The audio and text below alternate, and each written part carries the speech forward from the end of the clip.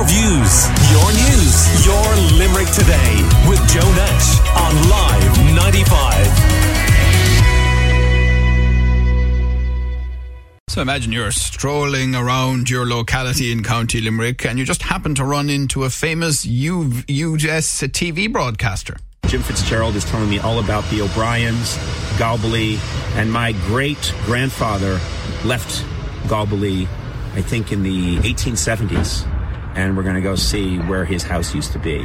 So that is Conan O'Brien, and he mentioned bumping into Jim Fitzgerald this week, a Galbally native, and Jim's on the line now to tell us a bit about it. How are you, Jim?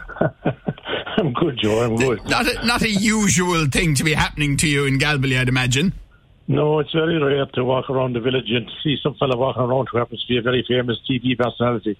So can you tell us the circumstances? Very simple.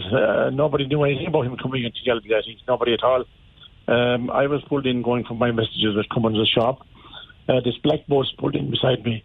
And this camera crew got out of it with their booms and their cameras and everything else. And I said, they must be filming something here today. So this very tall man with ginger hair, 7 foot tall, I'd say, walked across the street. And I knew him straight away as Conan. And I'd been watching his shows on television for a long time. So he went into Cummins' and I was in Cummins' shortly after him, and I was doing my shopping. And I had him asking me all Cummins to know, did he know a place called Lizard in Galbally. My Cummins didn't know about Lizard, but he knew about Lizard, which is what we always called it in Galbally. It's spelled Lizard. So anyway, we went out, and he went across the street again to his crew.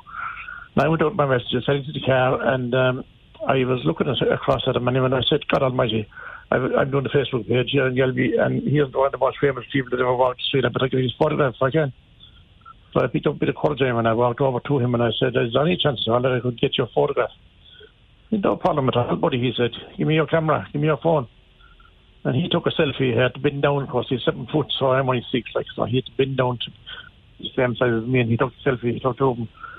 And then he said to me, I'm a local historian. So I said, I'm not a local historian, but I'm one person that would know we don't, if that's all right.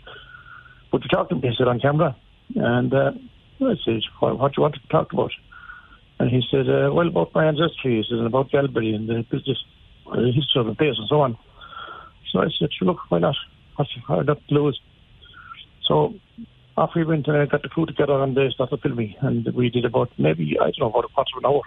It seemed very fast anyway, but I know what he's like, and I know what he can do when he's on camera, and I know the way he can catch you out, and I know the way he can twist and turn, and he did that a bit, but it was all for the good fun anyway. But this piece that we did is going to be broadcast in the States, I think, sometime in the autumn. Fantastic. Well, we checked out here, we Googled, and Conan is officially 6'5".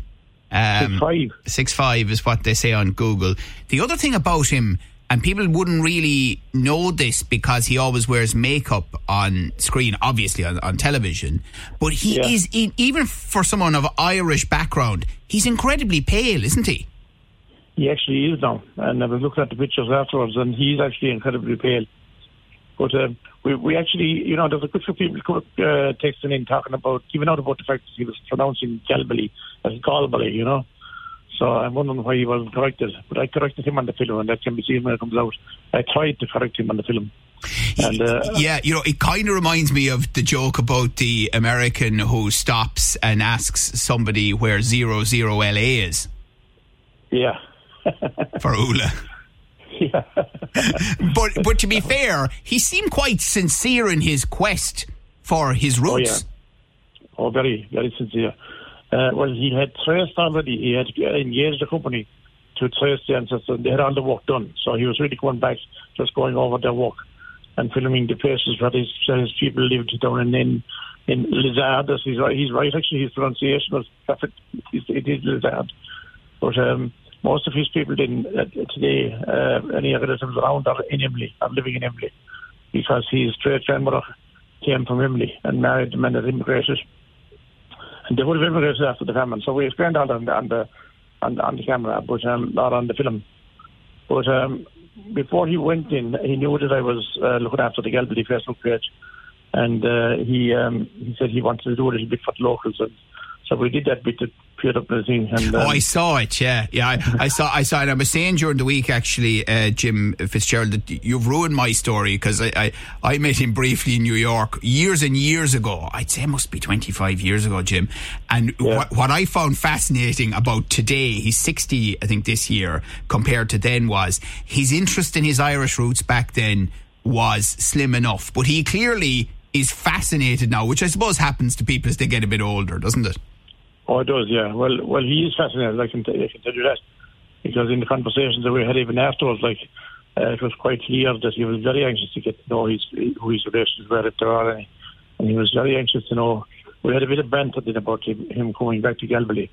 I'm back here now in Galway, he said, and am I a stranger here now? You talked about the stranger's town. The town was a stranger, Galway.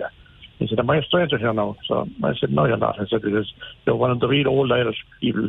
I said, the O'Briens, O'Mara's, whatever name and O stands in front of is clearly the old Irish. And I saw on his own social media that he had taken a brief video of himself, and behind him were the lands that the family owned, where his great-great-grandfather left to go to the States in the 1870s, as was mentioned. And it was amazing to read the comments underneath. I think we sometimes forget in Ireland how important it genuinely is to a lot of Irish Americans to seek out these roots. Oh, it is, yeah. It's vital to them. Before, as they get to a certain age, as you said, they need to know, they need to find out. And they try to come here before the time passes them out.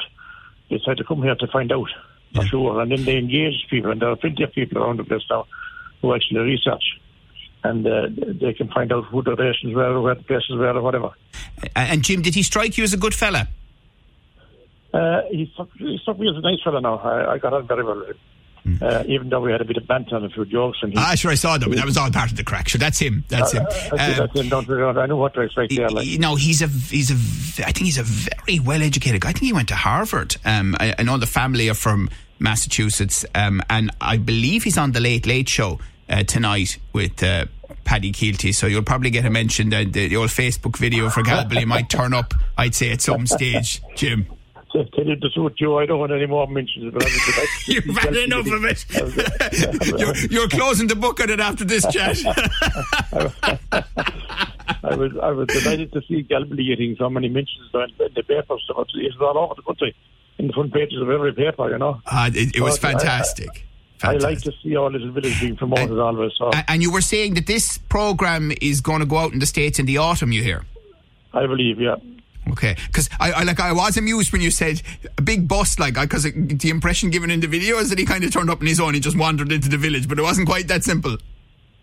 No, it wasn't, but there was nobody else there to talk to him at all.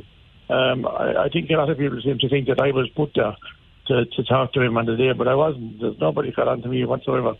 I know nothing, absolutely nothing. It just happened. And you know what now? It struck me as authentic. You can never be sure in these things, but that was certainly the sense of it. All right, well, listen, fantastic. I hope Galbally used that connection. He's a big, big star still. I mean, he was huge at one stage, but he's still very, very well known, Conan O'Brien in the US. And I've seen clips of him. I think he was in Whelan's bar singing Danny Boy. He's having a good time anyway. And as I say, I believe he's on the Late Late Show tonight. Well, listen, well done to you. You represented Galbally brilliantly. Jim Fitzgerald there telling us the story of bumping into Conan O'Brien this week. You never know what you're going to get. Your views, your news, your